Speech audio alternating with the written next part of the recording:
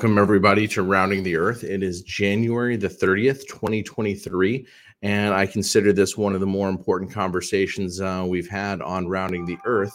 And it's a conversation that neither I nor many people, almost everyone, probably didn't think would be as critical as it appears to be right at this moment, because it looks a little bit more every day like we have entered some sort of a world war. And I say some sort of because it doesn't look like anything that the world's ever seen before. But let's take a step back. Today we're talking about the Las Vegas shooting from, I believe, October 1st, 2017.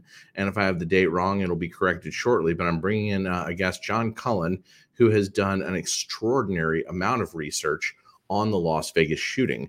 And I just want to mention, late last week, there was a Twitter space that thousands of people attended.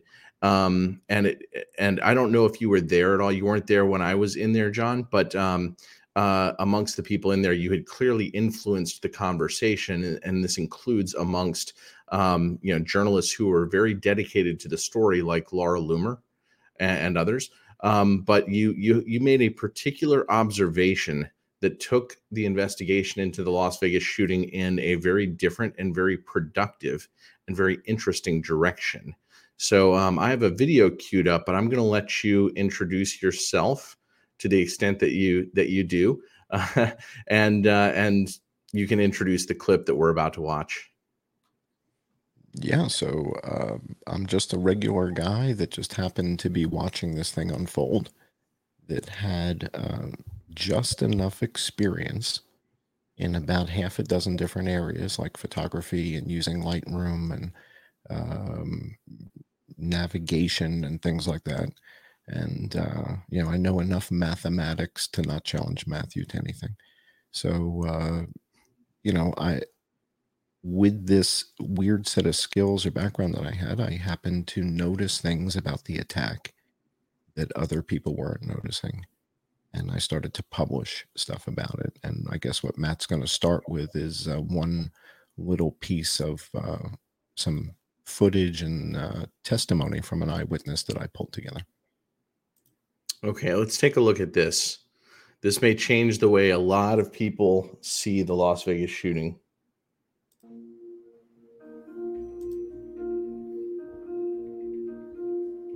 I was so unbelievably certain that it was coming from the helicopter because it was so close. And I remember thinking, why is it that close?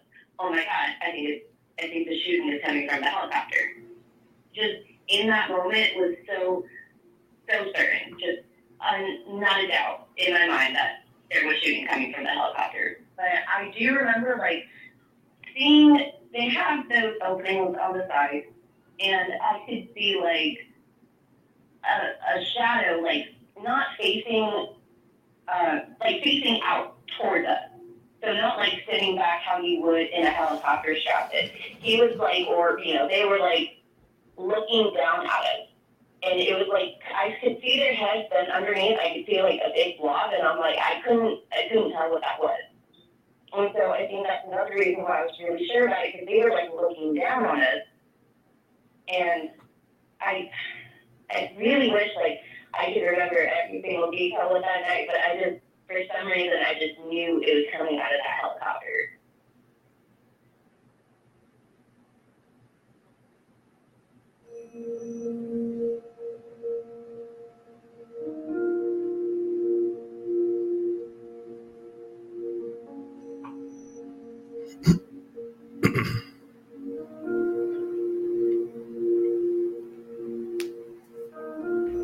That's my old handle.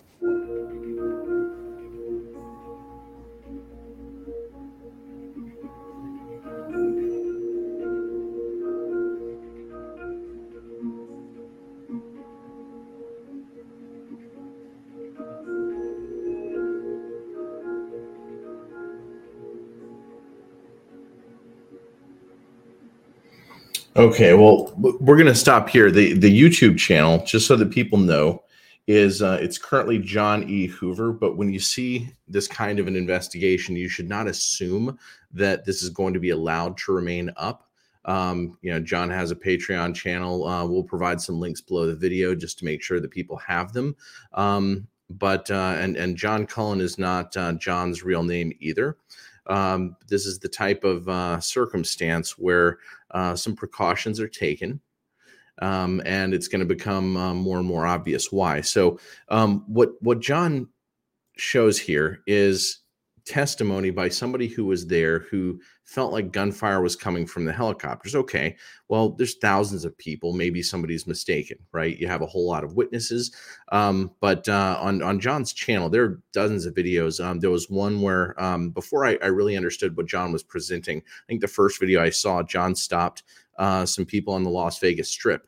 And those people said, yeah, we were there that night. We come often, and we thought it was coming from helicopters. And they were hesitant to speak at first, right? They kind of walked past you, John. And it was when you started talking with them, like, hey, I'm somebody who's going to listen, right? It was clear that as you gave them that trust, that they turned and began to talk to you, and they were willing to talk about it.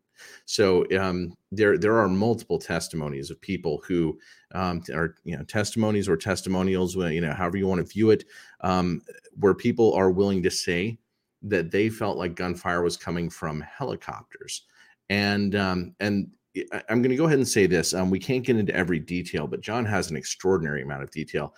When I watched your videos, John, it was in the middle of the second one where I stopped and I emailed you and I said, oh, this is what I think happened. And you were like, yeah, that's what that's where we're going with this. But I had only seen about 1.5 videos. But I'll let you explain. Where do these helicopters, where do you think they came from? What's going on with the helicopter? Maybe talk a little more about what's going on with the helicopters, and then we'll get into where they came from. Well, that was the big break. So when the attack happened, the cognitive dissonance between the narrative, what Sheriff Lombardo was sharing, and what we were all seeing on Facebook, YouTube, Twitter, whatever we were looking at, what we were seeing that people had filmed themselves on their phones wasn't consistent with the narrative. And as I started to really study the footage, what the net of it is, what I did was I moved into my office for 8 days straight. And on the 8th day, I saw the helicopter. I stayed there 2 more days, and then I couldn't handle it anymore. So I got a cot and a sleeping bag. I had a plumber come and put a shower into my office. And this was in Thailand. And I stayed there for 10 days straight. On the 8th day, I saw the first helicopter, and I realized it was an aerial attack. The next day, I see a second helicopter. So now I'm like, oh my God, there's 2 of them. The next day, the 10th day, I see the third helicopter, and now it starts getting overwhelming. It's like, oh my God, what the hell is going on here? This is, So, it's clear from the footage and from a lot of pieces of footage that there are helicopters up there. That much is clear. But what are some pieces of evidence? Actually, I'll throw a couple out. Watching your videos, and I'll say this: I didn't dive deeply into this in 2017. I was heavily into trading Bitcoin. I was learning about the cryptocurrency world and how all that worked. I kind of said to myself, these things happen, and I do believe that false flags happen, and I felt like there was something wrong with the story, but it's like I could drop everything and pay attention, or I could and this is one that I just decided to let it go. I didn't pay close attention. I watched some. I watched a bit. I knew that Laura Loomer was, on the ground beating the street, and she did some great work. But some things that I saw between. I don't even know exactly whose videos I saw each thing where first, but it's room 35-135, I believe, No. for Stephen Paddock. Did I get that wrong? 32. 32-135. And thank you for correcting me. We'll talk about what those upper floors are in just a moment. But it appears when you see like the video of a window broken out, it looks like it's room 32-134, not 32-135, where the window's broken out. And that's very interesting. Who was in that room next door? That's very interesting. So as the investigation unfolds, Laura Loomer is on site in Vegas, and she's asking very difficult questions to Sheriff Lombardo. And she's got receipts, which is, the fascinating part, right? So she's got the receipts showing that more than one lunch or something was served. It, clearly 2 meals were served up to the room. To me, the check-in date is less relevant. I know it's important to her. To me, it's not. So that's okay, right? She likes cats. I like dogs. So she thinks the check-in date's important. I don't think it's that important. But she's got these receipts for lunch. And that was one of the first tips that we had, that there was more than one person in the room. Eventually, she discovers from reading these noise-filled reports that we were looking at, looked like they were written on some sort of paper that's designed to not be scannable. Okay. And we're reading these reports, and she discovers that there's 3 women in the room. And a couple weeks later, I discover their names, their first names. They redact their last names. But we discover that there's 3 women staying with Stephen Paddock in the room. Full stop. How come nobody knows about that part of the story? Can you say what their names were? Those first names? Well, yeah, because I'm guessing these are not real IDs, so these are probably fake, because I believe, so it's like once you understand there's new information here that most people haven't heard, and whatever the story is that you were told probably didn't incorporate this evidence, right? You didn't know that there were 3 people also in the suite with him, and they're all women, right? So they say on the radio their names, and that's been released by the LVMPD, so I'm not doxing anybody. They don't say their last name. So do you know the first names, or you don't think they're real, or? Oh, well, this is what goes out on the radio. So over the radio, they say that there's 3 women staying with Paddock, and their names are Joanne, Katie, and Laura. Okay. Do I think those are their real first names? No, I do not. But here's the interesting aspect. In order to be registered to the room in Vegas, you still have to check in. You've got to go to the front desk and show ID. You just don't get handed keys and get your name on the room without checking in at the front desk. And ladies of the evening don't check in at the front desk and hand over ID to get keys to the room 5 days earlier. So these were people that he knew. He's there, and he's got a whole bunch of guns. Now, I don't know to what extent you shoot, but I shoot quite a bit.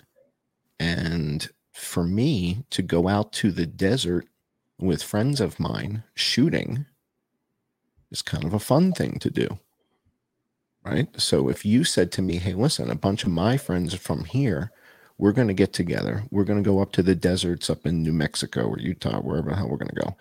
And we're going to set up a half-mile range and and we're going to camp out. We'll be up there a couple of days. So you're going to bring 2, 3, 4 guns. I'm going to bring 2, 3, 4 guns.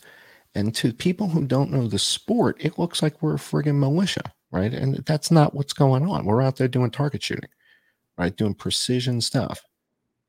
But to people who aren't into the sport and don't understand it, they think you're a lunatic because to them it looks like weapons of war.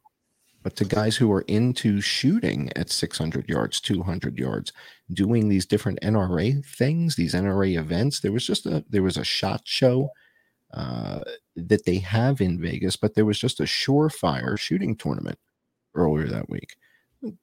When I go travel, if I'm going to go shooting, I've got my guns with me.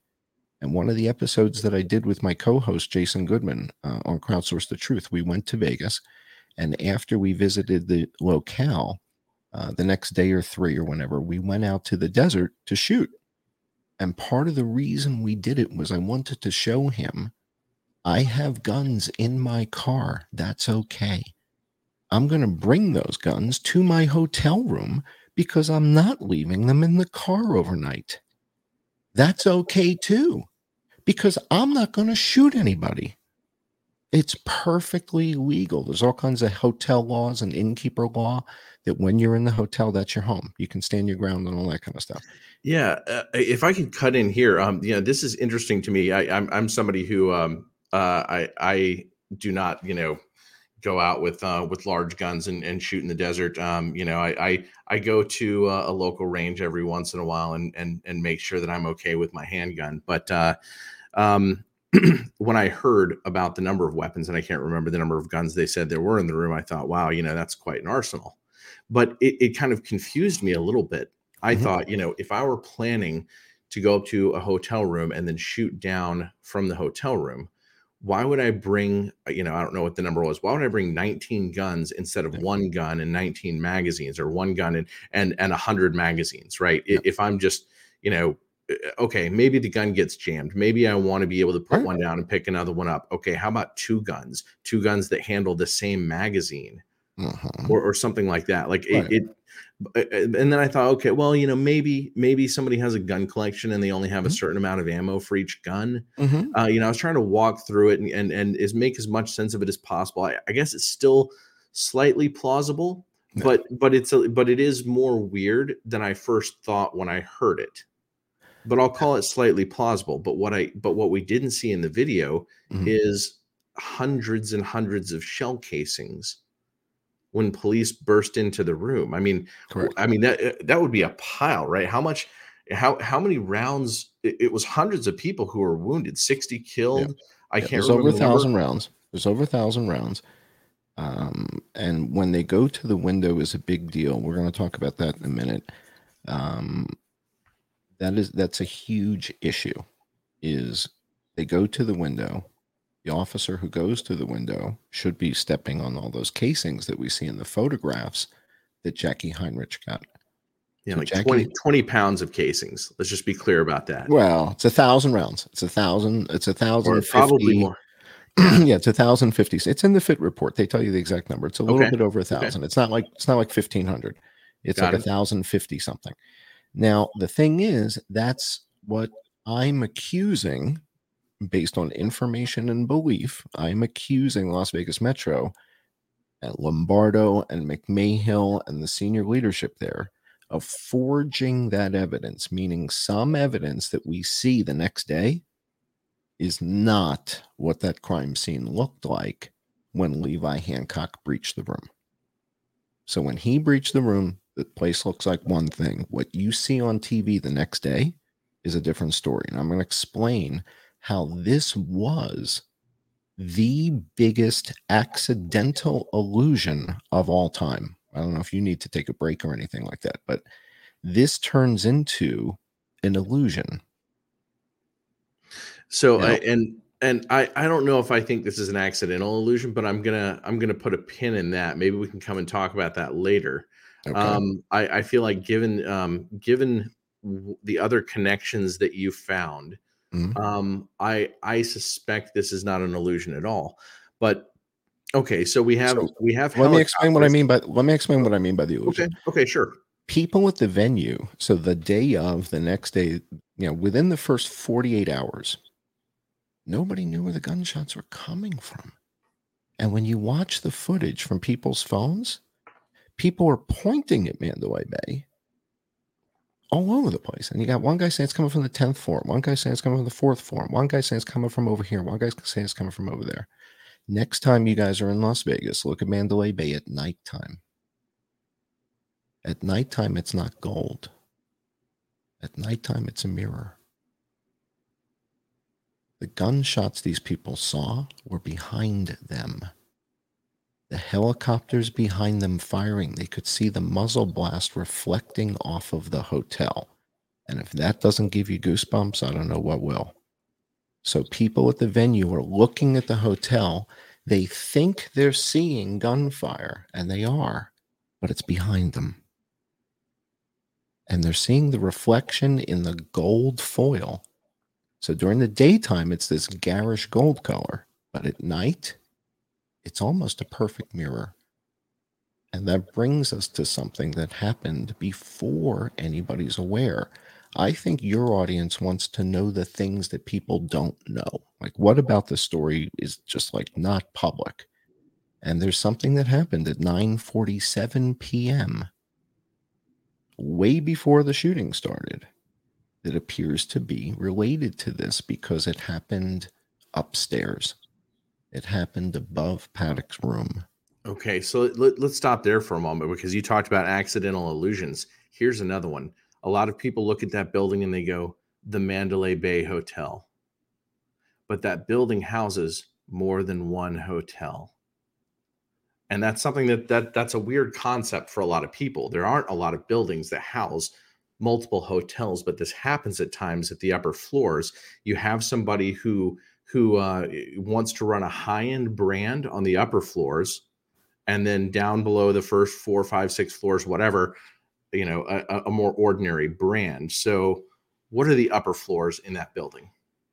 Well, what's kind of odd about it, before we reveal what it is how little publicity this aspect of the story got. In other words, all you heard was Mandalay Bay, Mandalay Bay, Mandalay Bay, Route 91, Mandalay Bay, Jason Aldean, Mandalay Bay, Route 91. And what you never heard was the Four Seasons. And who owned the Four Seasons at the time? At the time, the two largest stakeholders in the Four Seasons, with 45% each, were Bill Gates and Al-Walid bin Talal of Kingdom Holdings. And I'll make a slight correction there. They each had 47.5%, if I recall correctly. I think that's what I've got in my notes. Maybe. I think Isidore Sharp at the time still had 10%. He may have sold off. So you may be right about that. I think Isidore Sharp he was the founder. He still had 10. And I think Gates and Al-Walid bin Talal had the remaining 45%. The reason Al-Walid bin Talal is so key here is his airplane, the Kingdom Holdings green and white airplane, was the only aircraft allowed to leave the United States on September 12th. There was one aircraft allowed to leave the United States on September 12th, and it was Al-Walid bin Talal's aircraft. I believe it's his name that is highly redacted in the 28 pages. Interesting. And for those who don't know, Al-Walid bin Talal is the member of the Saudi royal family who is sort of most connected to the West. He's had a lot of investments. He had investment Time Magazine, right? That was one of his investments. Which is Mark Benioff. So let's point out that's Mark Benioff of Salesforce.com, who I used to work with. Interesting. Interesting. I've seen Benioff's name multiple times now. He 7% of Twitter early on. So right. Single he was largest one of stakeholder. The investors in Twitter, right? Single largest individual stakeholder. Largest individual shareholder in Twitter. And in fact, there was a controversy about using Twitter as an intelligence tool for at least his faction in Saudi Arabia. I'm not even going to say Saudi Arabia because it's clear that there is some sort of a power struggle that has ensued. And in particular, 2017 was the same year that Mohammed bin Salman, King Salman's son, King Salman pushed aside the person Nayef, who some people thought was going to be the next ruler. And that was in mid-June of 2017.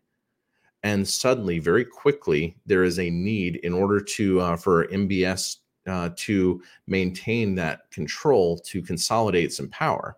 So power consolidation began in July of 2017. Correct. And at first, that power consolidation was, questioning some people, taking control of some bank accounts, at least temporarily, but it got progressively more severe. And then we have October 1st, 2017, several weeks into that. And then MBS is in Las Vegas on the night of the shooting. Maybe that's a supposition that has yet to be refuted. So in other words, there is no alibi that anybody has come forward and said, no, he was here in Turkey meeting with Erdogan, and he was photographed with him the next morning. So for example, many people have said that Donald Trump was there that night. The next morning, Donald Trump is with Prayut Chan-o-cha, the Prime Minister of Thailand. That's how I know the guy's name. I live there. He was my Prime Minister. So Prayut Chan-o-cha meets with Trump the next morning, like at 8 o'clock in the morning. They're at the White House, and Trump doesn't like to spend nights away, right? You know that he likes to be back. So I don't think that was happening. Just so you know. Okay, so there's a very good possibility that MBS was in Las Vegas. Yes. I know that that one story I heard has him in plain clothes. No. So this is where it's interesting, because you wonder, like, where would disinformation come from so quickly in the story? It's so fast, like within the first 10 or 15 days, there was footage of some guy walking through the Tropicana and with sort of like a tactical team. And sort of the rumor was that this was a Saudi prince in plain clothes. Turns out the guy's name is Jason Buff. He works at the Tropicana in security, and you can see him carrying his pistol. He's got his gun in the gun case. In fact, I've got almost the same case for my pistol. So he's walking in, and I find the footage, the body cam footage of the cops, the tactical team, getting ready to go through the casino. And you see Jason Buff just walks in through the door. It's like you see what happens beforehand. And so it puts everything into perspective. He's just an employee who works in security. But it's interesting how these weird disinfo stories hit the internet so early. It's like, well, where the hell does that come from? Because it's like, it's close enough for horseshoes, but it's not accurate. And that's the kind of so in other words, people talk about the helicopters, and then you'll hear people who live in Vegas say, yeah, but there's Maverick and there's Sundance, and they're coming and going all the time. And so this is where, you have to understand, my background as I'm a U.S. Coast Guard captain. I know navigation and things like that. So red lights and green lights and calculating this velocity of things as they move. That's part of what you do as a captain. So what I did was baseline. Are you beeping or am I beeping? Apologies. That's me, but it's in another room. It'll be done. Okay, I apologize. I thought I was beeping. I was like, what is something burning here behind me? So I forget where I was. Forgive me.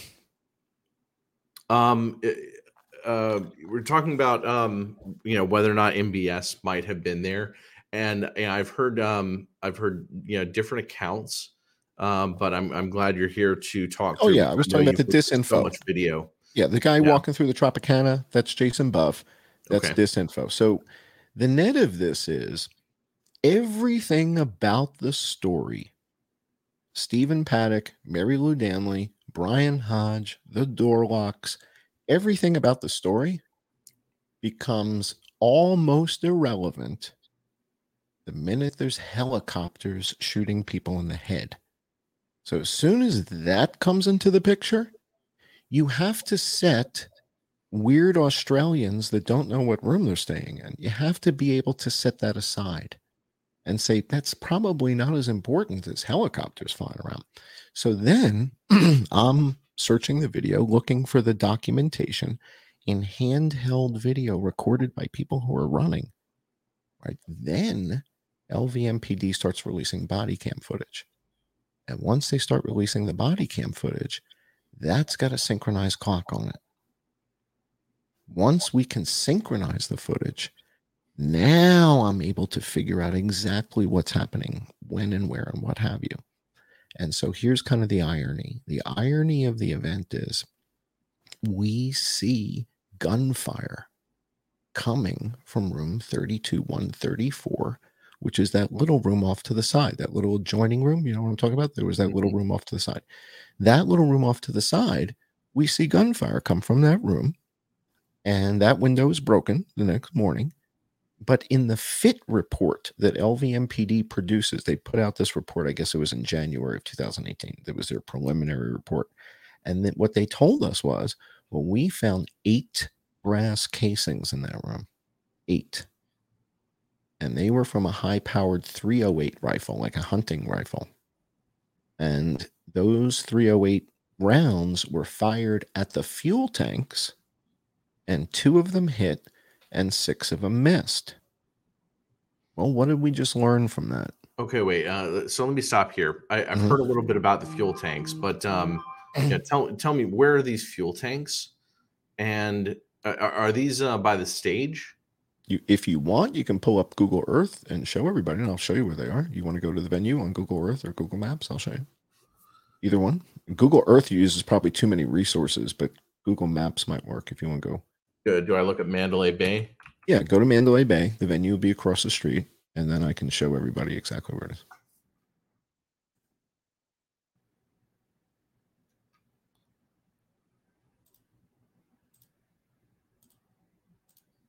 And if you've got a live chat going and people want to ask questions, that's fine too. I'm happy to take some live questions. Yeah, you guys queue them up. I'll look at both Rumble and YouTube as well as I can. Okay, so I don't know. I've been to Las Vegas several times, but I don't know the geography. All right, so first click on layers. Let's go to the satellite view. So click on layers, that little icon in the lower left, to the left of the yellow, to the left of the highway. There's an icon that says layers. Yeah, and we want the satellite view. There we go. So there's the stadium. And if you scroll, all right, so there's the Luxor. In the upper right at 1 o'clock is the Luxor. You're looking straight down on the pyramid of the Luxor. There you go. So let's drag the map a little bit. Drag the map down and to the left. And there's the venue straight across the street from the Luxor. Mandalay Bay is in the southwest corner of that intersection. That's the Mandalay Bay. It's actually shaped like a 3-pointed star. What would you call that? This right here. Yeah, that's Mandalay Bay. Just a star. It's fine. Okay, so you can zoom in on that. So that's Mandalay Bay. The venue's caddy corner across the street. Got it. Okay. And the Luxor is directly across from the venue. And the way the map is oriented right now, up is north, to the right is east, down is south, and to the left is west. So all the way to the east at 3 o'clock, there's 2 white dots. Those are aviation fuel tanks. And there were 2 shots taken at those aviation fuel tanks. And that's about 700 yards away. And I was out there this past October 1st, and we walked over there, and I can tell you that's a long shot. I shoot at that kind of range. I shoot at 600 yards and 1,000 yards. And a 700-yard shot at milled steel, that shot has lost a lot of energy. Let's put it that way. So piercing the tank at that distance with a 308, it isn't going to happen. So I believe that those tanks were fired upon from much closer. But suppose those tanks had exploded. That's what they were hoping would happen. That was the plan. Is that going to level all these buildings around? No, but it's going to create such a scene. So people have said to me when they hear where this is going, well, why would they shoot everybody outside? Why would they do that? So the reason is they're trying to create an absolute disaster hysterical scenario. They need to create a disaster. Sirens, police, people screaming, people running. And if the tanks blew up, now you're talking Michael Bay, right? Now you're talking... That's an epic Hollywood script. Exactly. And that was what they were going for. But the tanks don't blow. Tanks don't go. So they start shooting people.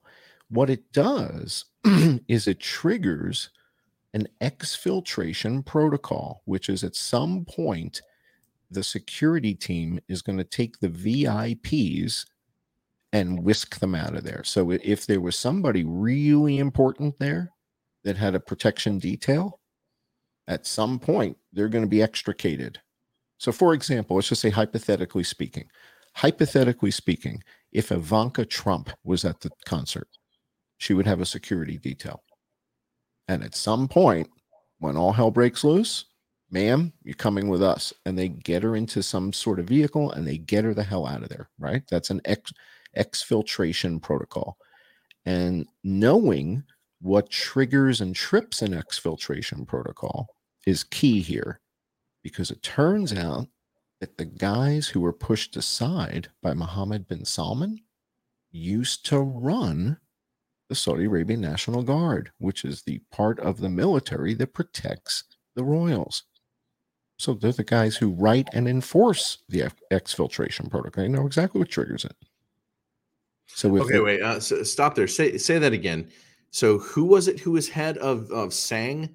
Is that what they call it? The Saudi Arabian National Guard. Who was head of SANG? So let's pull up SANG in Wikipedia.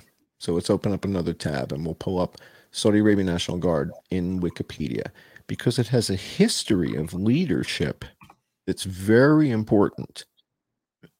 So prior to the bin Salmans taking the throne and then the crown prince, and let's roll back a bit, because you mentioned something in 2017. It's very important. Most people don't know this. MBS was already consolidating in the summer of 2017. Right. You point this out. Most people aren't aware of this. He was already starting to shake some people down over what had been going on. All right. Now, what many people are not aware of is this article that was published in The Guardian in 2015. And the issue here is that the people who are at the head of the Saudi Arabian equivalent of the US CIA is called the General Intelligence Presidency, the GIP. The people who've run the GIP and the Saudi Arabian National Guard are their cousins. These are all cousins. So you've got Maiteb bin Abdullah, you've got Mohammed bin Nayef, you've got Bandar bin, you've got all these different guys who are cousins of each other, including right. And maybe for people to understand, maybe let's step back a little bit further. I don't know if he's the founder of the House of Saud, but it was Abdul Aziz, right, who was head of Saudi Arabia post World War II, or maybe starting before. I don't really know how how official we call the boundaries or whatnot, but he has dozens of children.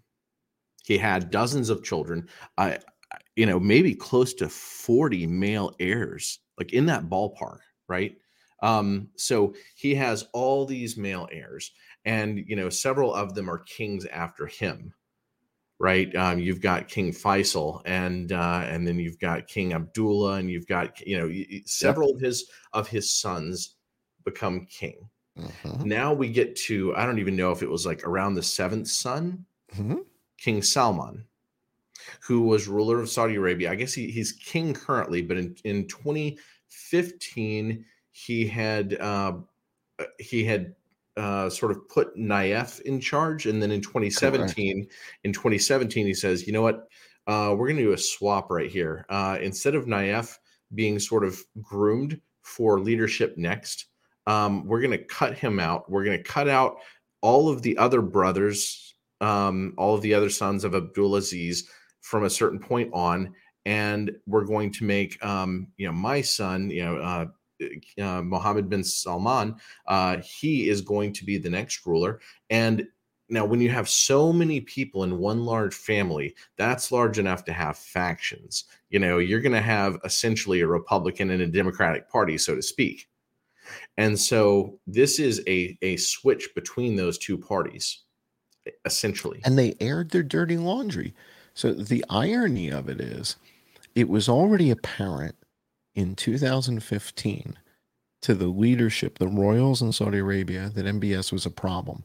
They publish an article in Guardian that's written by the Saudi royals, and in fact, they publish they publish it in Arabic as well.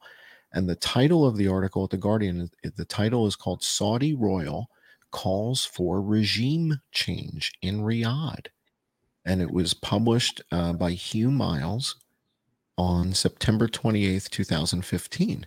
So this is 2 years before the attack in Vegas. And when you read this article, this is effectively an admission of a plan for a coup d'etat. I mean, you read it, you guys tell me if you think I'm wrong in my interpretation of it, but I read this article at The Guardian, and to me, this is them saying, well, we don't like the way this is happening. We've got a whole bunch of cousins here who are grandsons of Ibn Saud, who you were just talking about, the founder of Saudi Arabia. And these are the grandsons of Ibn Saud. We got Al-Walid bin Talal, we got Maiteb bin Abdullah, we've got Mukrin bin Abdulaziz. We got all these guys here. These are all qualified men in their 60s and 70s who've been waiting for this role the whole time, right? For a long time. Waiting for it and making alliances and making money. Bin Talal made billions of dollars, and some of it was skimming off of all the construction, and for just one more, piece of this whole puzzle, right, is Aramco, which is the Saudi oil company. Just for people to understand this is the most profitable corporation in the entire world. When people talk about like how large China's economy had become and the fact that they have these very large entities that control everything, if you take China's 3 largest energy companies, wrap them up together, Aramco makes more than 4 times as much profit as the 3 largest, oil energy companies in China. That's amazing. At once. So this is the most profitable, over $100 billion a year. That's a lot of money. And Saudi Arabia has had projects, construction projects, development projects, education projects, all sorts of projects. And people who have dug, amongst members of the royal family, different ones of them have dug their heels into different pieces. And bin Talal made an extraordinary amount of money heading up construction projects. And that is the type of project where you can skim maybe tens of millions of dollars at a time, and then to go begin investing that overseas. And he made a lot of friends in the Western world in business. And then suddenly he ends up with 45% of the Four Seasons, and the other 45% owner, which, by the way, I think this is pretty relevant at this point, was Bill Gates. Exactly. And I think the most relevant part is the part that nobody hears about it. In other words, how were they able to quiet that part up? Now, for people who aren't familiar with the building, we were just looking at it on Google Maps a minute ago. That building, the Mandalay Bay building, houses the Four Seasons Hotel. But the entrance to the Four Seasons Hotel is around the back on Frank Sinatra Boulevard. And so most people don't even know it's there. And when you're looking from the venue, the only signage you see is Mandalay Bay. You see Mandalay Bay from the venue. Your perspective is Mandalay Bay. The bottom side of the hotel, that south side, the part that's facing the bottom of the map, that's the entrance to the Four Seasons. And the Four Seasons begins on the 35th floor of the building. Stephen Paddock was staying on the 32nd floor. So conceivably, the suite that we're talking about where MBS would be staying is the presidential suite at the Four Seasons that's owned by Al-Walid bin Talal. Al-Walid bin Talal does not believe MBS should be crown prince. Al-Walid bin Talal believes he should be crown prince. Yeah, and on November 4th, I believe, he was taken into custody in Saudi Arabia. And there were already a lot of people. There were over 300 people were taken into custody in Saudi Arabia. It was said that many of them, including bin Talal, were tortured. Bin Talal later walked out and said, no, I was there of my own accord. We were just having conversations, but the rumors include that American mercenaries were there at the Marriott in Riyadh, and that American mercenaries were used to torture many members of the Saudi royal family. There were some people who fled to Iran. At least one that was very notable who fled to Iran. So this was very, very clearly a very large operation for MBS to consolidate power. But the most serious parts of it happened after this Las Vegas shooting. Well, so the Night of the Long Sword is what it gets, known as colloquially, right? So everybody starts calling it the Night of the Long Sword. And based on where you are in the world and which side of the international dateline it's November 4th or 5th of 2017. So it's 5 weeks after the shooting. Now, what I can tell you is that when the news of the Night of the Long Sword broke, that's when my thesis was done. That's it. That's what this was. And that's when I documented it in a series of videos that I posted on the YouTube channel you talked about earlier, Johnny Hoover. And there's a series of playlists there. And one of the things that the LVMPD and the FBI never found was a motive. Neither of them said they could find a motive. And I think I found the motive. And I think the motive was published in that Guardian 2015 article. Yeah, I think that you're right. And by the way, somebody, you said you could take questions. Somebody brought up, I said, John, you started talking about the baselining you did, which helped you determine what normal air traffic should look like, but you lost your thread.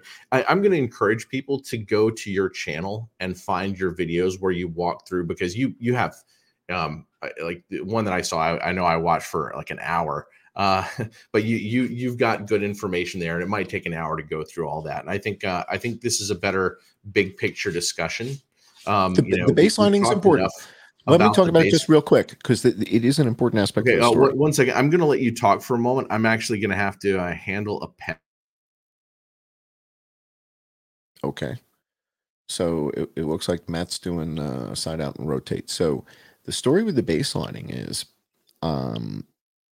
I see the helicopters in the footage, and I see, basically when I say I see the helicopters, what I'm talking about is I see like a single pixel of light where it could only be a helicopter, because seagulls don't wear those headlamps, right? So it's what I'm seeing is muzzle flash. I'm seeing muzzle blast coming from a helicopter. And I'm seeing it on handheld cameras. People are holding up their phones and recording what's happening. And that's where I'm seeing these shots. They're coming from the air, basically, from behind the Luxor, between the Luxor and Delano, between Delano and Mandalay Bay. And then they're coming around. Well, I then stumble on this other guy on YouTube who's using flight radar. And he's showing all this stuff going on flight radar. And people who live in Vegas often say, well, yeah, Sundance and Maverick are coming and going over there constantly. Like it never stops. Well, that's where I did this baselining. And the baselining is where I went back 6 weeks and looked at 6 prior Sundays to understand what does it look like 9:30 to 10:30 p.m. on a Sunday night in Vegas. And I did that using flight radar. Well, that's where you start to see what does it normally look like, where these guys go. They go up to the Space Needle. What's it called? The Astrosphere, whatever. I forget what it's called. There's a Space Needle up at the north end of the Strip. They go up there, they turn around, they come back down the Strip. And they go around the back side of Mandalay Bay, and they turn off their transponders, and then they land. And they do this all the time, every night. Same thing, same routine. The night of the shooting, that's not what happens at all. So that's why baselining is so important. You need to be able to compare it to, well, what normally happens on a Sunday night? What are these guys normally doing up there? And when you see weird things like show up on flight radar, like out of nowhere, does that normally happen, or did that only happen the night of the shooting? Well, turns out that kind of stuff kind of happens, I won't say all the time, but somewhat regularly. You see stuff like a plane just arrives and it goes, and it's like, well, what the hell was that? So you see this, it's not just that night. Things like that happen in flight radar. So if you don't do the baselining, you start to jump to all these conclusions. And that's sort of the difference between the body of work that I've published and most other people's research into the topic.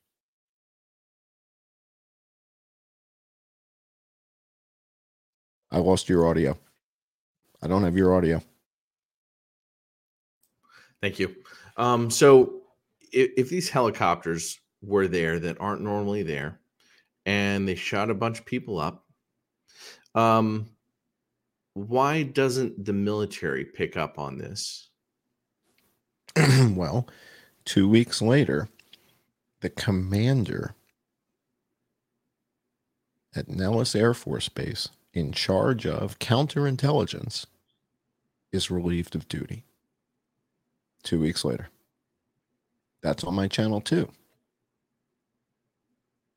If Okay. you search the Johnny Hoover channel. So one of the cool things you guys can do, if you go to the channel and you go to the videos tab, you can search for stuff. So if you want to search for Nellis, there's a video there about the commander at Nellis who loses his job. Now, what's interesting is YouTube doesn't seem to be using the Google search algorithm, because you can search for things and the video you're looking for is like the 10th one down.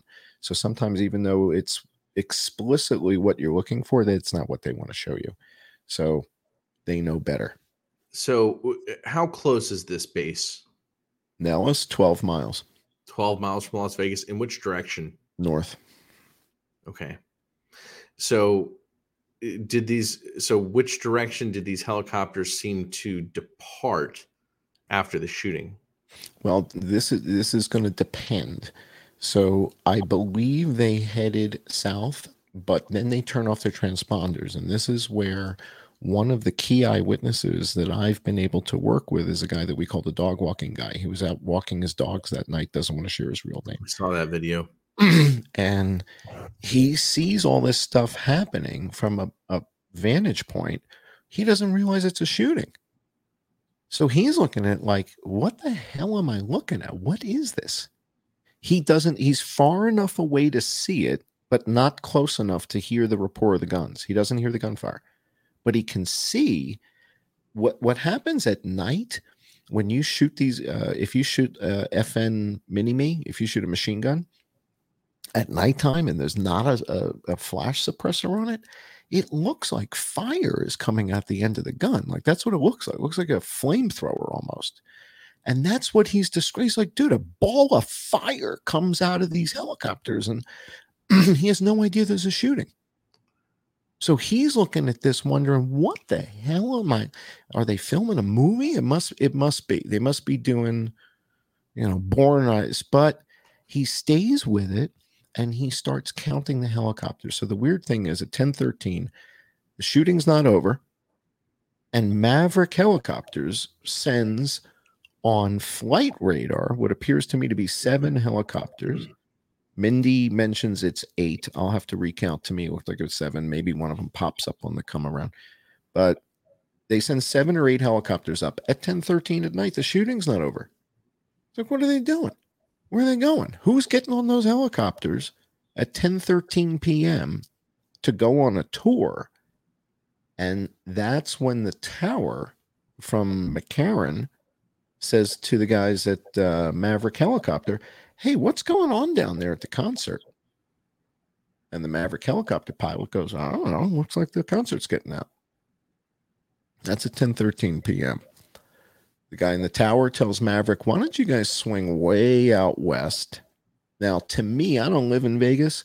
So to me, way out west is towards Red Rock Canyon. The dog walking guy will tell you guys the exact boulevard and tell you, no, they didn't go all the way to Red Rock Canyon. They went out to here. I don't know the streets that well. To me, that's towards Red Rock Canyon. So they fly out towards the west, come a big loop around, but 7 helicopters don't return on flight radar. On flight radar, 5 return. Now, the dog walking guy says, I don't care what you guys see on flight radar. I'm telling you, it was in the teens. So he counted 13 or 14 helicopters. And in fact, I'm doing another interview with him today. So he's going to talk more about that, because, again, what ends up happening is Shepard Ambellis goes on Alex Jones's show talking about the helicopters and flight radar. And I realize, oh my God, he and I are looking at the same stuff. And in that show, a guy calls in from JSOC and says there was a company called ETS on the ground in Vegas that day. In fact, they were there that week. And what we know is that Operation Red Flag was just concluded like 2 weeks earlier. Operation Red Flag is at Nellis, and pilots come in from all over the world to participate in these joint exercises. So the Saudi Arabian National Guard and the Saudi Air Force were in Las Vegas and, in fact, booked the W Hotel because these guys are stylish. The entire W Hotel. So the Saudi Air Force books the W Hotel, I think, for the whole month of August or something like that.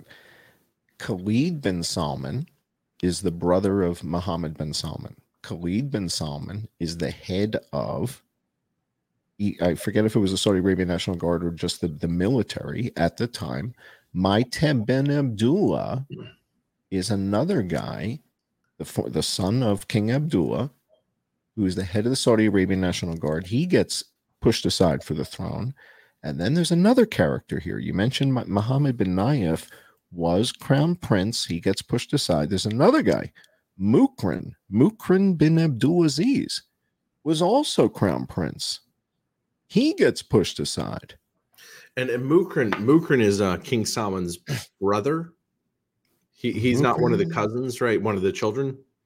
I'd have to look at the video. So again, if you go to the channel, there's a section, there's a playlist area on YouTube, a tab that says playlist, and there's a playlist that says means, motive, and opportunity. And there's about 16 videos there about the Saudis, where I go into the background. The family trees are published at it's an incredible amount of detail in order to back up this aspect of the story. And I don't know that this is what happened.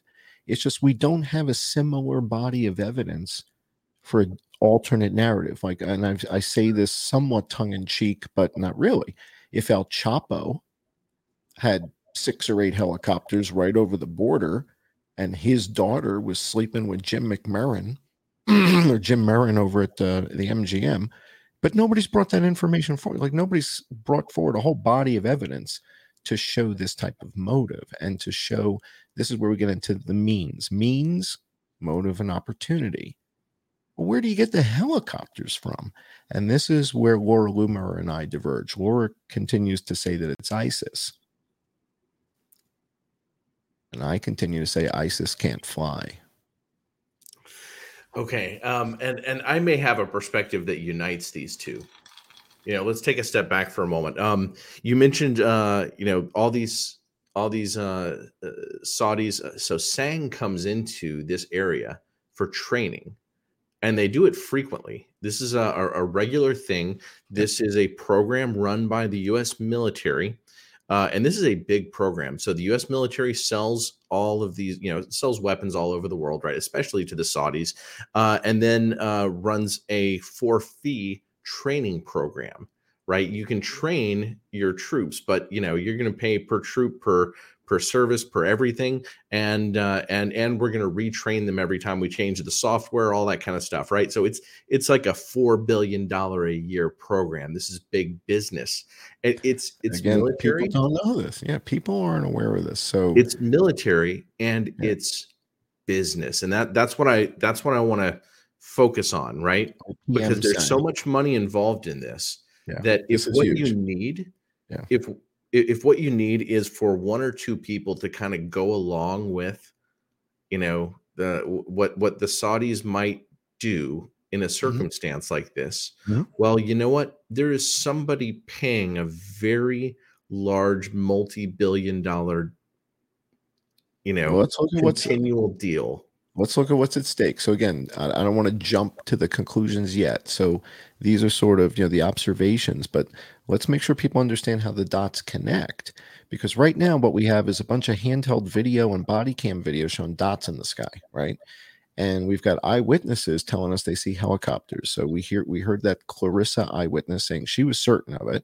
There's a whole bunch of other people who have the same type of testimony. There's a video on the channel. If you search for the term eyewitnesses speak, finally, I think is the title of the video. And again, if you search for that, you may have to scroll down 10 or 12 videos before you find the term you actually looked for. But there's a video called Eyewitness Speak Finally. And there's like 12 or 13, 14 people that are telling you helicopters, helicopters, helicopters, helicopters. So the next question is, who the hell has got helicopters? Who's got helicopters near Las Vegas that could pull something like this off? So as soon as I become aware that's an aerial attack, the first place I'm thinking, of course, is the first thing everybody thinks. You can rent a helicopter and go fly around Vegas and shoot them. You can shoot machine guns out of a helicopter. It's like $500 or something like that. Did any one of those locations get run? So a bunch of ISIS guys went in there, took the helicopters, killed the guys at the counter, took off with the helicopters, shot up the place, ditched the helicopters out in the desert. Did that happen? Was there a report the next morning that any of these shoot 'em up helicopter joints were missing 2 or 3 helicopters? I suspect we would have heard. Well, I'm looking, and no. The answer is no, right? So that's not what happened. So there's no missing helicopters. So again, you start looking for, okay, well, who's got helicopters within a certain radius of this place? And that's where the Saudi angle comes in. And so when this guy comes on Alex Jones with Shepard Ambellis and says ETS was on the ground, whoa. ETS is like Blackwater. ETS is a security firm in Saudi Arabia that basically does the same kind of stuff that Blackwater does. So if there's a bunch of ETS guys on the ground in Las Vegas, it probably means there's some VIPs in Las Vegas from Saudi Arabia. He calls into Alex Jones, and that tip, I think, was October 28th, 29th, or 30th. It was like Halloween weekend. And it was the same day that my house was broken into and my YouTube channel was knocked down, all within a 24 to 48 hour window. So Alex Jones breaks this piece of news with Shepard Ambellis talking about helicopters. My YouTube channel, John Cullen, is taken down by YouTube, and my house is broken into. And all this happens in the same weekend. So I start a new YouTube channel with the real name of J. Edgar Hoover. So before J. Edgar Hoover started to wear dresses and stuff like that, he was known as a really good investigator, and his real name is John E. Hoover. But when he became flamboyant, J. Edgar Hoover sounds much more erudite, I guess. But his real name is John E. Hoover. So I named the channel after him so that when I move into the building, I don't have to change the signage.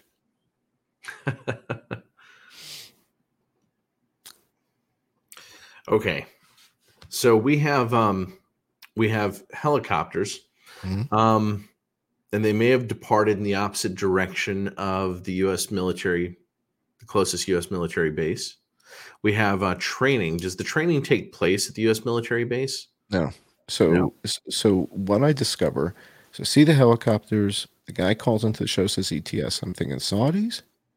All right, do the Saudis have helicopters near Vegas? This is the next query. So I used to work at Oracle. So when I'm doing these investigations, I think of things in terms of queries. So the next query that I'm going to run is, where do we have helicopters near Vegas that are owned and operated by Saudis? Lo and behold, the Saudis have contracts with Boeing in Mesa, Arizona, and are training in Mesa, Arizona, in Little Birds, Apaches, Blackhawks, and again, another goosebump piece of news here that I haven't done any videos on because it creeps me out too much. If you go on LinkedIn, you can find SANG helicopter pilots on LinkedIn. Okay. And what does that tell us? These guys trained at Boeing in Mesa, Arizona. Oh, you mean on LinkedIn you see that they are in Mesa, Arizona? They brag. In other words, you can go on Facebook and search for, show me all the guys who are helicopter pilots in the SANG that fly AH-6I Little Birds. If you're an AH-6I Little Bird pilot in the SANG, you trained in Mesa, Arizona. Well, a handful of these guys pulled this thing off. Whether they're dead or alive, I don't know. But 5 weeks later, MBS arrests 200 members of his family and leadership in Saudi Arabia the night of the long sword at the Ritz-Carlton in Riyadh. Tells everybody, I think he said it was a Shakira concert. It was either Shakira, Ciara, something like that. He tells everybody it's a concert, having a party. You got to be there. The king's inviting you. You can't say no. Everybody comes in for the Shakira concert. They lock the door. Al-Walid bin Talal is there. Bakr bin Laden, the bin Laden group, is the largest construction company in Saudi Arabia. Bakr bin Laden is arrested.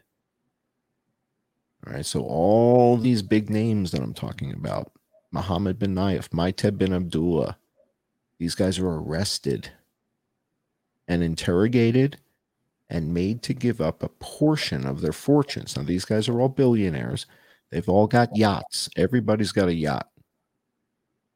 And they're made to turn back to MBS billions of dollars each.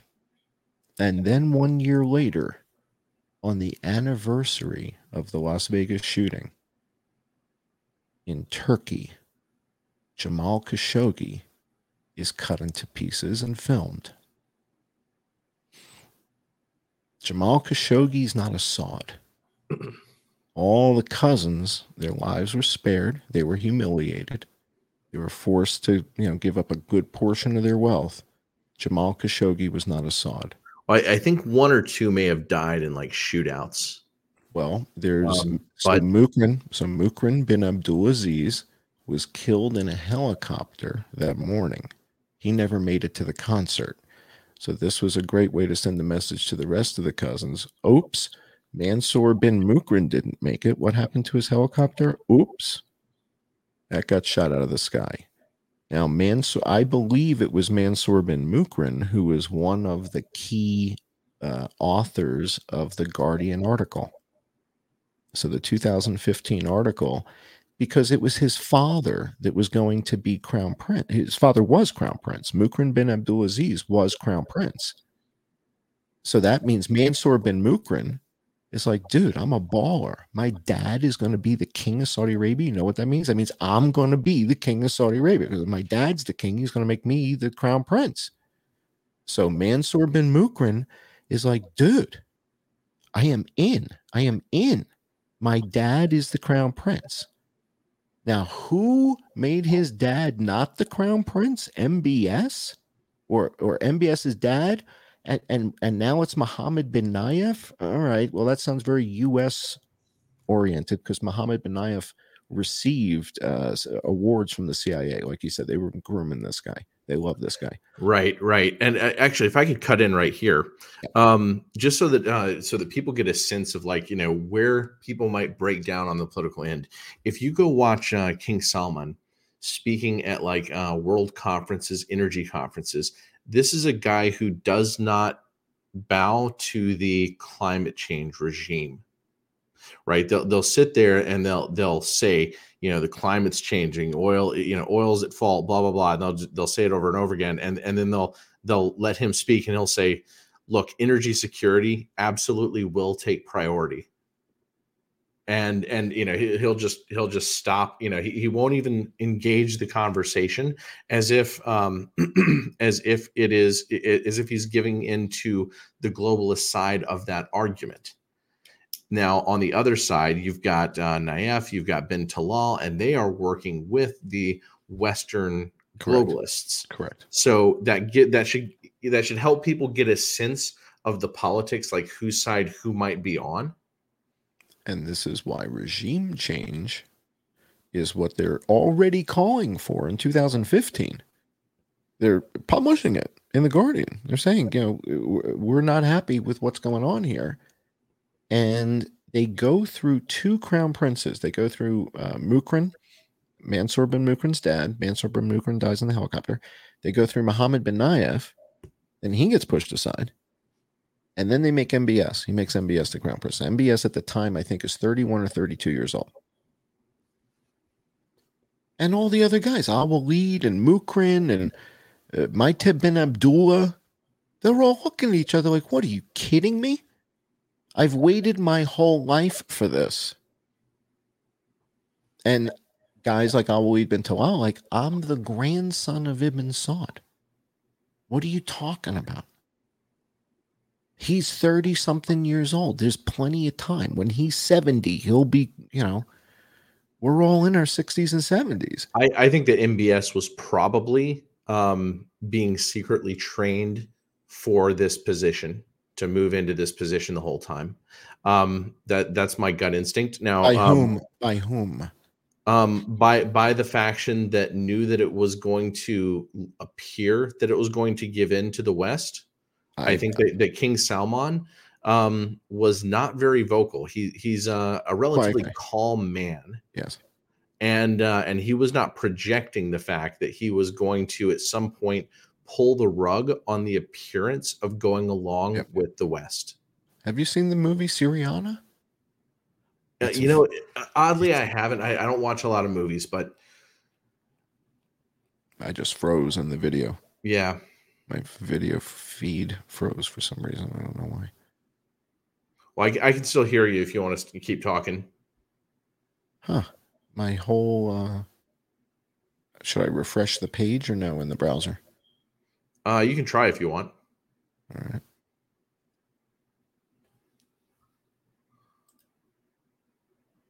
Want to try and reload your Stream Deck to a new feed, put a browser up on us on the side, see if that fixes it. Well, we've lost John for a moment. I'll try to fill the air for a moment while we're waiting for John. So what we've got is very much it's a regime change, but it is a regime change that looks very much like two sides that you might think of as battling for control of the world, in essence. So, and I don't mean that the Saudis are trying to take over the world, but at least control their piece of it and push and push things in the direction that they want.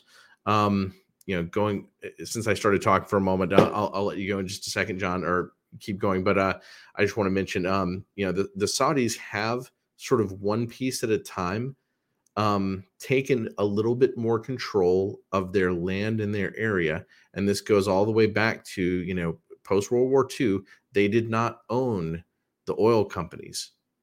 It was U.S. Standard Oil, SoCal, Standard Oil of California, and then Texaco, and then Standard Oil of New Jersey, and one other group, came in, and they were the ones going out and finding the oil and getting it going. But it was around 1950 that Aramco became something that was wholly owned by the Saudis. They've kind of gone one step at a time, but within their territory. They don't seem to be out conquering much, though. I don't fully understand the Yemen conflict. Mm-mm. So I kind of put a pin in that one, but it feels like this is sort of one more step of the Saudis declaring independence from the Western regimes. Well, the politics have been interesting because at arm's length, to me, so my interpretation was that the relationship between Jared Kushner and MBS was as good as any relationship we've had with the Saudis since the Bush family was in with the Saudis, right? And that wasn't a good connection. But it seemed like Jared Kushner and MBS had a very good relationship. We can talk about that in a little bit.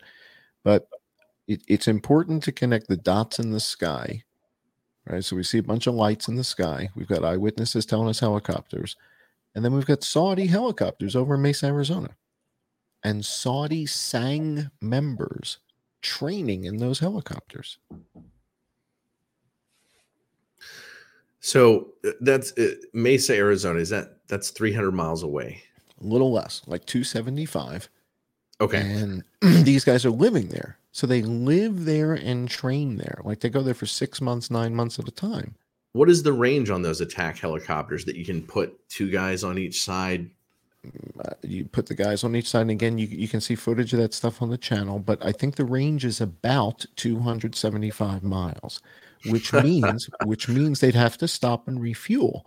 So again, I use Google Maps a lot. So what I do is from Mesa, Arizona to Vegas, there's this town called Kingman right before you get to the Hoover Dam and Lake Mead and all that. There's a town called Kingman, and Kingman has like significant airport services and hangars and stuff like that, where you could certainly refuel. And because the attack didn't happen until 10 o'clock at night, these guys could have left Mesa, Arizona at 6, flown up to Kingman, refueled, had a sandwich.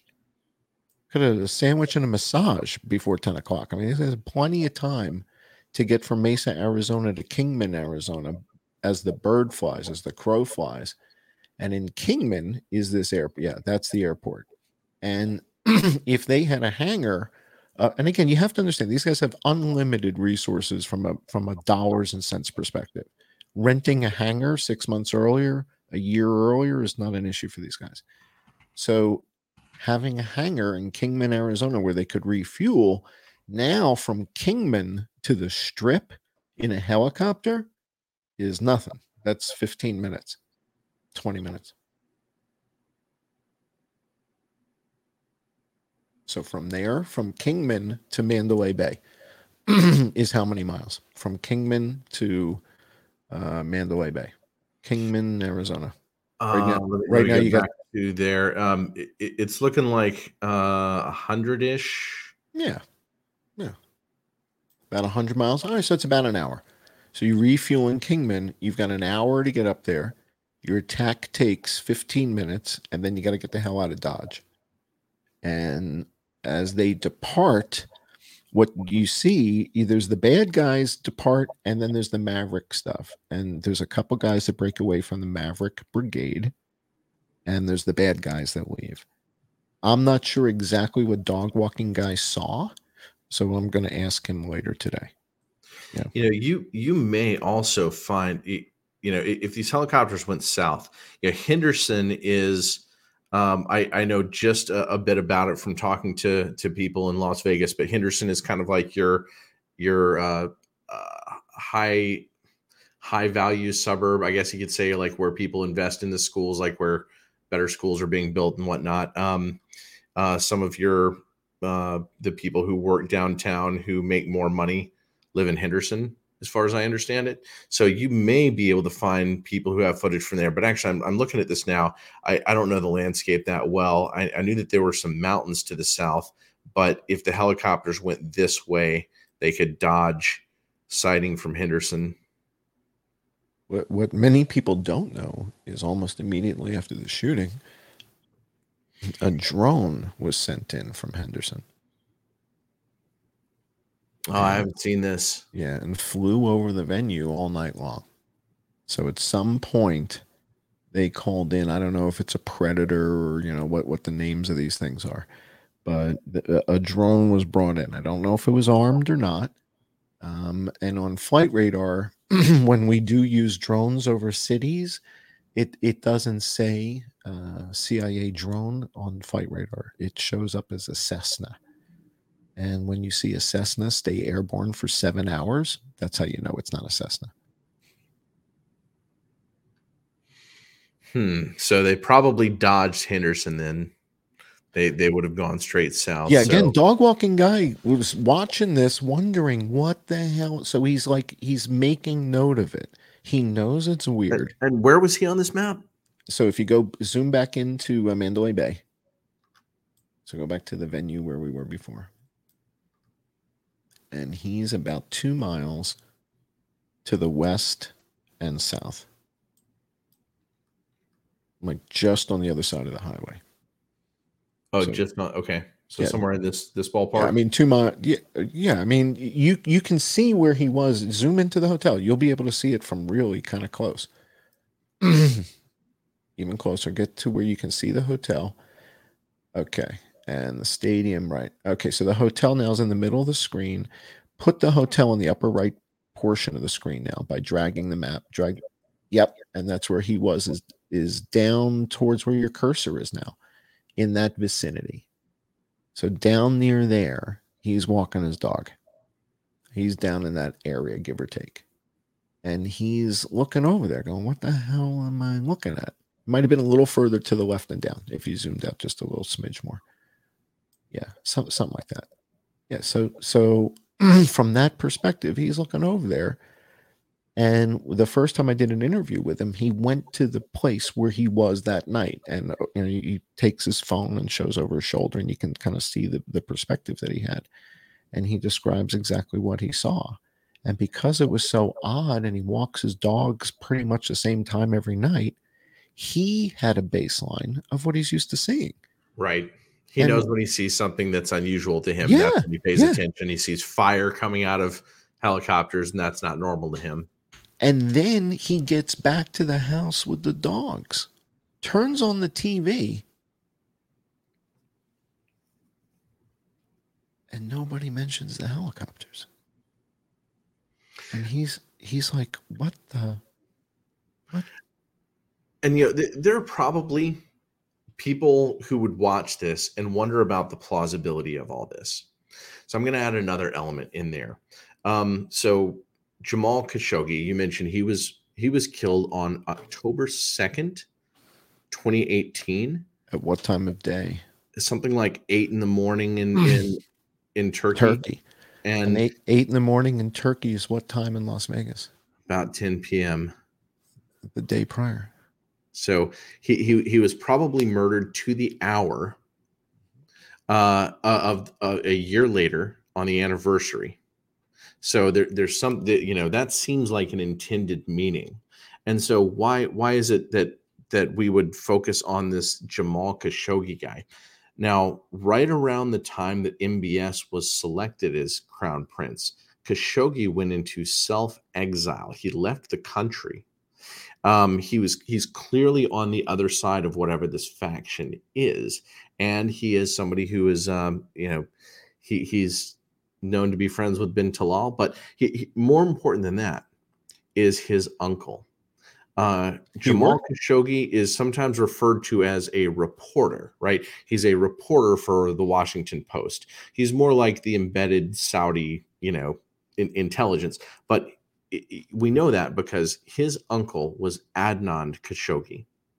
Adnan Khashoggi made billions of dollars as the middleman selling arms from the DoD to the Middle East. And, that's a name, if you go back to Iran-Contra era, that's a name you're going to find then. But there are all sorts of little, stories between then and now, connections between him and the DoD.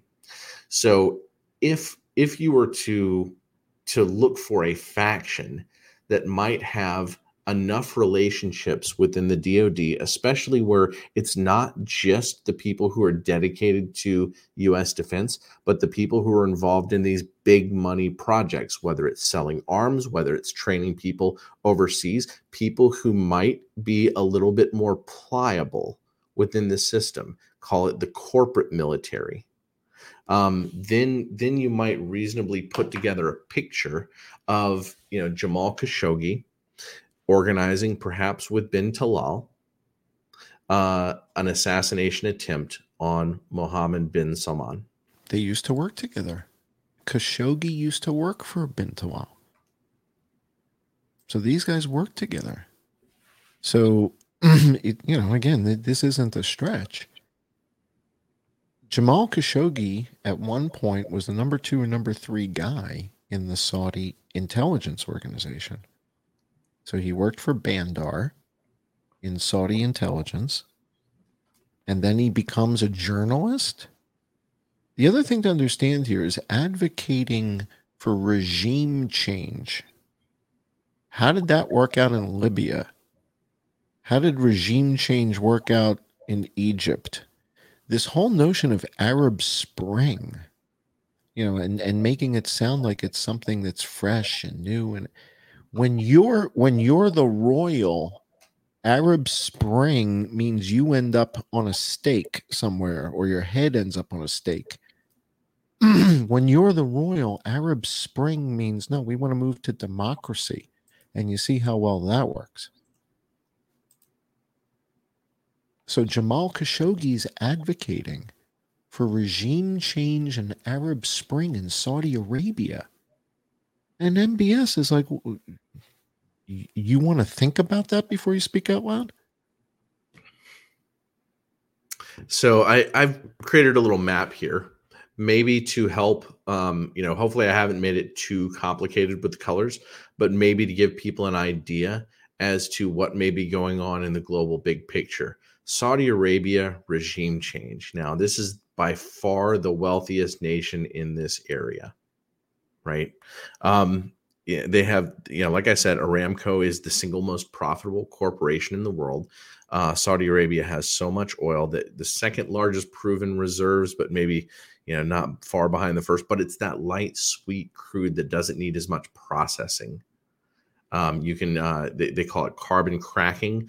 You drop the carbon chains down, essentially use gravity to help break them into precise octane or more octane than you would have otherwise. Now, in the meantime, geopolitically, we have China, and most of China's population is concentrated in the east. But near water, of course, but they have a very hard time getting boats out of into the open ocean, where the U.S. Navy has 90% of the world naval power, basically. China has wanted to, they've been establishing this Belt and Road Initiative to be able to go through Asia and get to Africa and to be able to get to Europe. And if we take a look geopolitically, I've been calling what's been going on in the world World War E, meaning World War economics, and meaning that it's not even precisely a national war, because I believe that there are factions on both sides within the United States, within Saudi Arabia, within China, within several places. You have factions on both sides within the same geography, maybe almost everywhere on earth. But when we look at where the U.S. has been involved militarily, I've got that in blue, Afghanistan and Iraq right there, flanking Iran in the middle, right? Already. And then let's look over here. In purple, I've got Syria and Ukraine. And these are two important nations because there are not many gas pipelines in the world. There are not many that go international, but a lot of them go through Ukraine and Syria, right? Yeah, Syria just did a deal. Syria just did like an $8 billion deal just recently, two days ago, I think. They did a deal. Was it with Germany? Whatever the Western propaganda is over what's going on there, let's face it, the oil, the gas has a whole lot to do with it. There's no doubt. What about Libya? What about Libya? Belt and Road Initiative. The Belt and Road Initiative. Yeah. So when you look at it from this perspective, this brings up a whole nother angle here, which is the pressure on the petrodollar right now. So the difference between the relationship between the Trump administration and the Biden administration with Saudi Arabia has been somewhat night and day. If you look at the way Trump was received, he was received with a hero's welcome in Saudi Arabia. Joe Biden does a fist bump with MBS outside in the street. I mean, this is quite a different type of relationship. And so I think what you've mentioned here, the risk is much, much higher now than it's ever been that the petrodollar is going to get removed, and that Saudi Arabia and China and Saudi Arabia and Russia will be doing business without petrodollars. And the petrodollar has been sort of the key to keeping the dollar somewhat relevant. When these guys start trading in their a currency that Saudi Arabia, China, and Russia have agreed on, and we're not part of the picture anymore, it's like we're a bookie and we're not getting our vig we're not part of this. It's like a bank and how banks feel about Bitcoin. Banks hate Bitcoin because they're not in the picture anymore. Same thing here. It's like we hate this because if we're not in the picture and we don't have petrodollars, our relevance is and what happens to the value of the dollar at that point? So there's a lot at stake. And I mentioned Syriana because, as you said, there are factions, and there's factions within the U.S. If you look at Bruce Rydell's reporting on this, Bruce Rydell's at Brookings Institute, they mention the Night of the Long Sword. They study the Night of the Long Sword, and they say MBS is a ruthless lunatic. And what the hell is he doing? He's out of control. He can't be trusted. Well, if you put the Vegas shooting 5 weeks earlier in front of that story, and you say, well, wait a second, if the Night of the Longsword was his retaliation for what happened in Vegas, which was potentially an attempt on his life, now would it make more sense? It makes a lot more sense. And what about chopping up Jamal Khashoggi? So, for example, right? So I've got kids. I have 3 daughters. If I had a recording of an old family friend planning my assassination and my kids, because again, people don't know that the night of the Las Vegas shooting was the Muslim equivalent of Passover, a holiday called Ashura. So the Passover holiday is the Jewish holiday where they celebrate Exodus in the Old Testament, right? So this is Moses leaves Egypt, let my people go stuff, right? So this is in the Old Testament. The interesting thing here is that Muslims and Jews both study, support, buy into, read, and celebrate the Old Testament.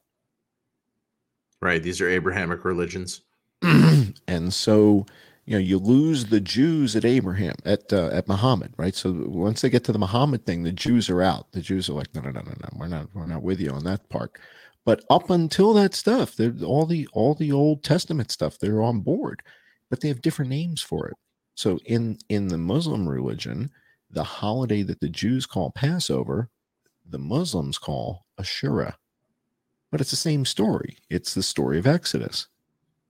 So that night, October 1st, 2017, was Ashura, meaning, was MBS hosting a dinner party up at the Four Seasons? And if so, did he have VIP guests with him there? Was his brother supposed to be with him? They get both of them in one swift. In other words, did Al-Walid bin Talal say to MBS, hey, listen, I want you to have my suite at the Four Seasons because it's overlooking the pyramid. The Sphinx is out the window. You got the pyramid, you got the Sphinx. You're telling the kids the story of Egypt. Come on, be my guest. I'm going to give you the whole wing, okay? I'll give you a 35, 36, 37, the whole wing of the building. It's yours. Come on. You're my cousin. I love you. This is for you and the kids. I want the kids to see the Sphinx. I insist.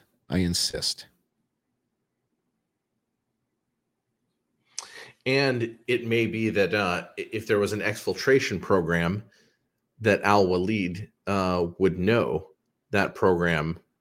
Might have been Abdullah. It's his building.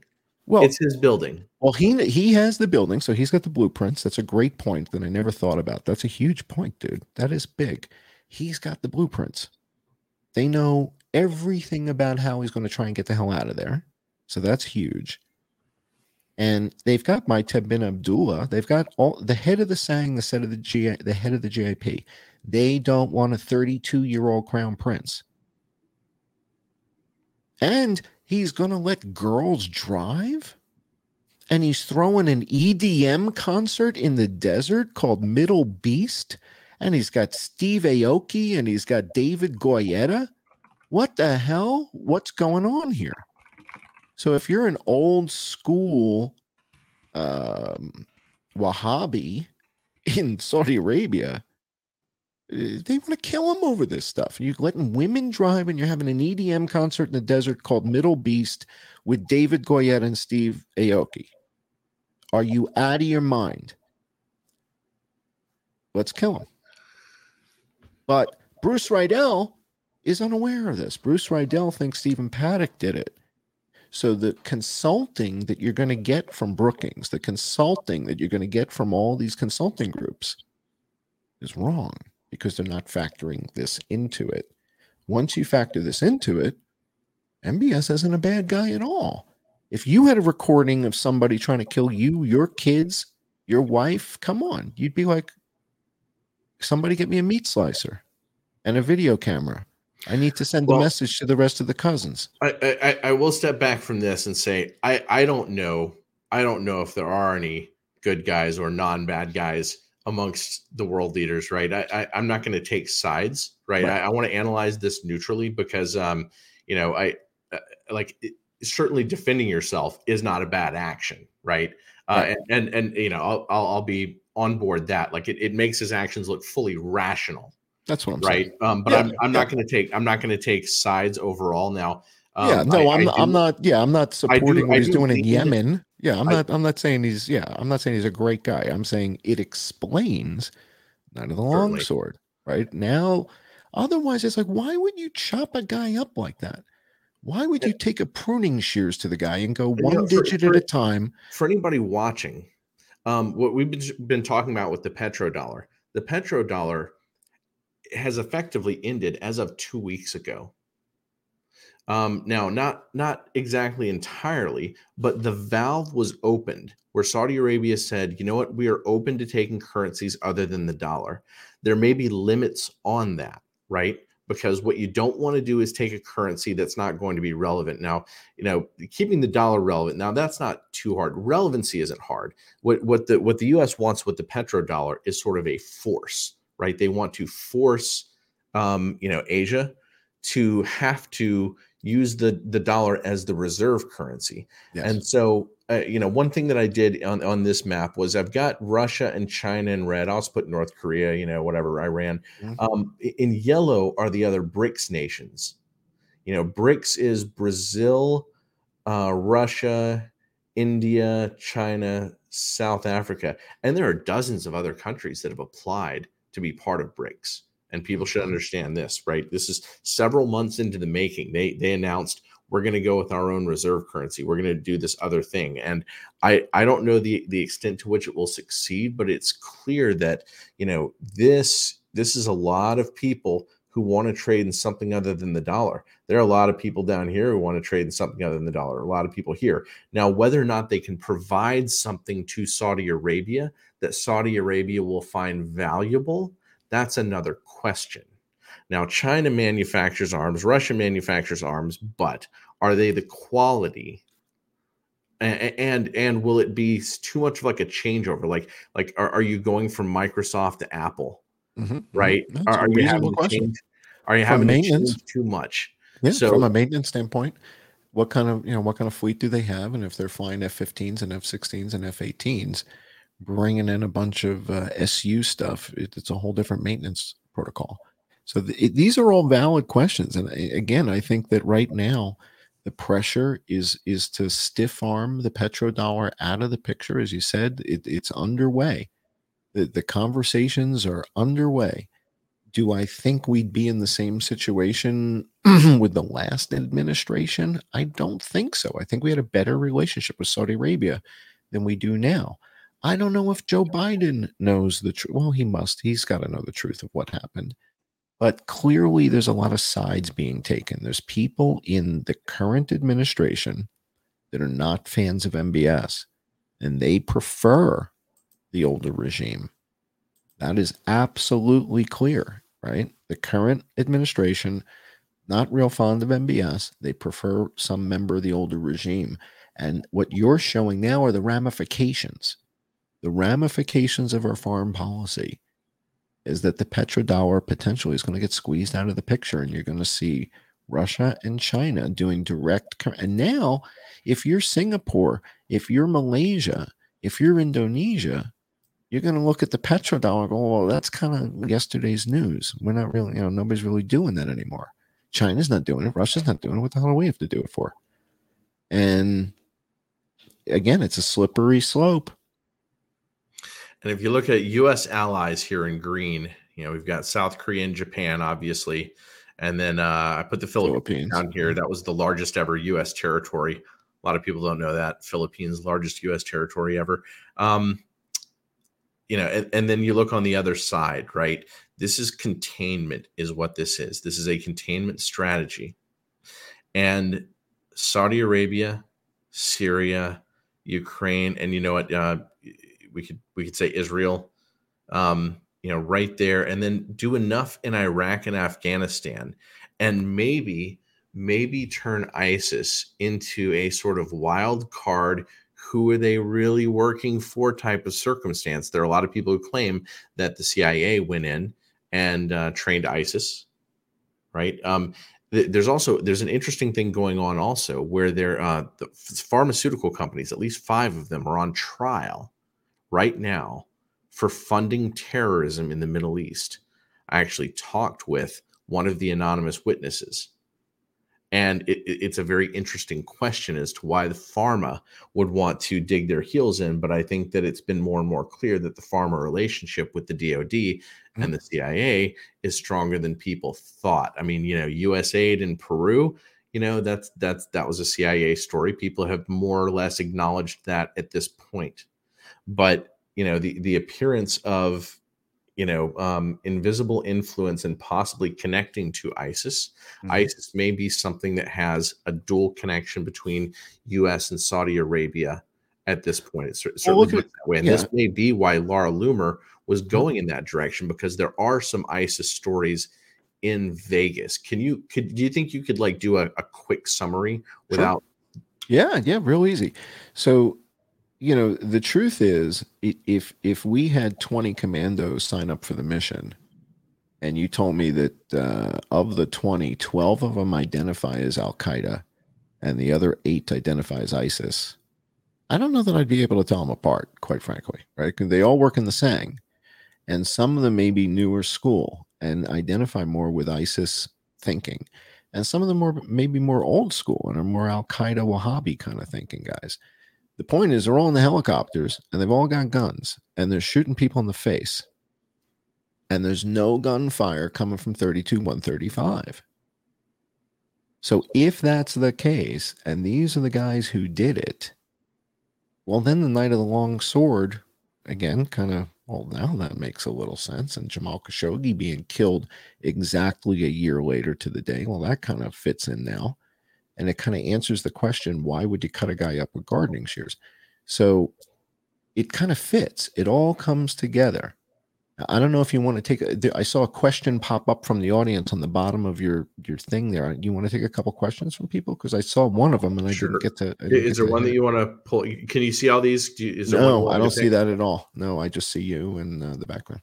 Okay. You get to pick them. You pick them. Okay.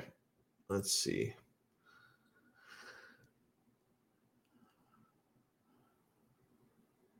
Now I see. Well, now you've got them on the bottom of the screen. Now I see. Yeah, and Israel just it appears that Israel attacked Iran over the past few days. Now they're saying, they're saying that it's focused, but it's clear that this relates to the Ukraine war. Yeah. Pharma dollars, bioweapons link. Yeah. And you know what? The Middle East actually relates to the Ukraine story, I think, more than most people realize. And I think that's part of why the PSYOP, why did we go to war in the Middle East? Like there was level 1, it was terrorism. Level 2, it was we're there for the oil and the rare earth metals. We didn't really take much of that. Level 3, it's about drugs and human trafficking. Okay, that paid for a little bit, but that did not foot a $6.5 trillion bill. Right. Yeah, you keep going, and it looks more and more like the whole thing was about this emerging global economic war that was being set up from the beginning. I think that the U.S. was taking its positions from the beginning. And here's just an interesting little connection that might be worth a rabbit hole worth going down. But so where is it that 300 Saudi, princes, ministers, businessmen were holed up in Riyadh? Yeah. Following the Las Vegas shooting, it was the Marriott in Riyadh. Ritz-Carlton, owned by the Marriott. Marriott family, but the Ritz-Carlton, they don't hang out the Marriott. These are billionaires. They only go to the Ritz-Carlton. Yeah, fair enough. But it's a subsidiary of that corporation, which is the largest hotel Marriott in the world. Absolutely. And who also owned World Trade Center 3. Ooh, interesting. And I'm not saying that's any kind of a smoking gun, but it's one more rabbit hole to go down. Oh, there's no doubt. And I've done videos on the link between September 11th and Vegas shooting. Again, if you're familiar with the 28 pages document, the 28 pages is redacted to protect Saudi royals. That's it. End of the story. Now we know like 15 of the 19 hijackers or something like that. Or that. Saudis, right? And yet, ironically, they happened to find the passport of an Egyptian named Muhammad Atta, and his passport survived the crash and floated down to Broadway and they found that on In Broadway. pristine condition to be picked up Phenomenal. by a And police it just officer. happened to be an Egyptian, not a Saudi. So that the whole skew is, oh, Muhammad Ali is just a Middle East guy, not a Saudi. Just like they never mentioned the Four Seasons. You never even knew that was there. Nobody knows the Four Seasons is there. So is that the U.S. reaching into the Saudi connection with a glove, coming back to create an event which then gives justification and cover story for the U.S. military and CIA to go all over the Middle East, establish whatever the roadblocks it would need for containment of China, Russia. It certainly looks like, the West created this sort of, I think the West created communism. We have JP Morgan and the Western banks going over there, but I think that the West sort of created a monster, but then from underneath that monster crawled out, two nations that have increasing amounts of power, and that a post-dollar era, the West will have to contend with in a different way.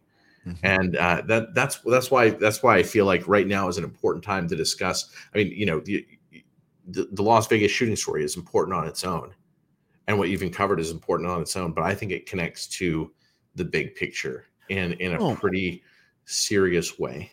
If it turns out that there was any type of foreknowledge in anybody who doesn't have a last name that begins with bin something or other. So in other words, if a bunch of Saudi royals plan to assassinate MBS, I'm pretty sure that they didn't call a guy in Australia named Brian Hodge and say, well, we're not going to be able to pull this off without an Australian guy. So I don't think there were a whole lot of Caucasians in the mix here. To me, this is Al-Qaeda. This is old school. And the fascinating part is these are the guys who were the younger guys. These guys were MBS's age back when September 11th took place. These were the sons. Now they're the dads. It's the same families. The guys who are being protected in the 28 pages, all the stuff that's redacted in the 28 pages, it's all Saudi. And Al-Walid bin Talal is the key guy. He's the one whose jet was allowed to leave the country with bin Laden family. Bakr bin Laden's daughter or something like that was on the plane, that kind of thing.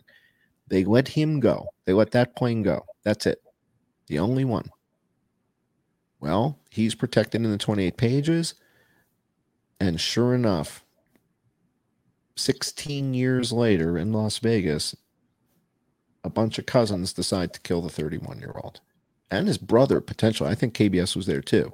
I think they're going to kill both of them. And since then, bin Talal has sold half his stake in the Four Seasons. He has sold other hotels around the world, luxury hotels in Lebanon. He sold out his stakes in a number of things in Twitter. And MBS has frozen bank accounts of on the order of $200 billion. So those sales might have been forced to make that money liquid and then to make that money controllable and consolidatable. So right now, MBS might be sitting on the world's largest pool of liquid wealth. In more way than one. Yeah, and that's what's at stake. I mean, the feeling amongst most people is that if you're the king of Saudi Arabia, you are the richest man on earth. And it's either the king of Saudi Arabia, the king of Thailand, but the king of Thailand's got a completely different lifestyle. He's like, he's into the jet set thing. He hangs out in Switzerland and runs around. So he's not into this whole global World Economic Forum thing. That's King Longhorn. I forget his full name in Thailand, the new king. But he's considered one of the wealthiest guys. The king of Saudi Arabia and potentially Vladimir Putin are considered the three wealthiest individuals on earth right now. So if you're the king of Saudi Arabia and you've got an army, you've got jets, you've got oil, you've got everything, that's what's at stake. And they'll kill their cousins over it. Well, we've been going for nearly 2 hours. I'm going to give you the opportunity to wrap up in whatever way that you like, and also to thank the audience because we've brought them on. I mean, we've done some of the details, though. There's hours and hours of detail work that you can see on John Cullen's YouTube channel called John E. Hoover. And he's got a Patreon channel also where you can support his work, and we'll have those links at the bottom of this video if we don't already. But John, wrap things up. Details, big picture, however you like. Yeah, I thought this was the biggest cover-up since the JFK assassination on September 11th, and then the Vegas shooting. And I spent all my time on this. This became a full-time job. I gave up everything. Gave up my family to do this. Lost my wife and kids over this. So this has been what I've been doing for the last 5 years. And then when COVID came along, just turned out that Johns Hopkins was using the mapping system that I helped build 34 years ago, the ESRI ARC Info system. So I got drawn into that. But this was really my focus. The reason I'm incognito is because these are professional killers. These guys run the Saudi CIA. They hunt people down and kill them. In fact, there was a story in the paper about an Iranian assassination team in Brooklyn just yesterday. A team of Iranian assassins went to go kill somebody in Brooklyn. So this type of stuff happens, and that's why I don't want to be recognizable out in the streets. So forgive me for that. I want the evidence to speak for itself. Look at the material, look at the evidence, listen to the eyewitnesses, and then you decide. Once you see the helicopters, they had to come from somewhere. They're not tour helicopters. We rule that out. And the other thing that people need to understand is if you're going to look at any of the videos with the flight radar stuff, the bad guys never appear on flight radar. Ever. It's not a Maverick helicopter pretend. They never turn on their transponders ever. What you see on flight radar, if it's Maverick or Sundance or unnamed, it's a legitimate aircraft. The bad guys never, ever, ever turn on their transponders. Yeah, that's unusual in and of itself. But in addition to the baselining, that helps us know we should be paying attention to these helicopters, and we shouldn't be buying the whole story. But I'm gonna go ahead and challenge people to anybody who's been to Vegas to see if they can identify, if they've seen the picture of the broken out window, see if you can identify with a floor plan. Is that room 32-134 or 32-135? It matters, and it matters for good reason. But well, thanks so much for joining us today. Thanks for your time and for all the energy that you've put into this research. And it's things like this that keep us able to plug into the big picture and have a sense of what's going on in the world. Otherwise, we would be entirely helpless. Because it is clear that we do not have a media, we do not have an organized investigative reporting outlet from which to learn about the world. So we have to reach out to our friends around the world who live in different places, and we have to vet and find investigative reporters that we trust. So we appreciate your time. Thanks for joining us today. It's great to be here. I can't thank you enough. I really appreciate your audience taking the time to listen as well. Thank you. Absolutely. Well, let's close out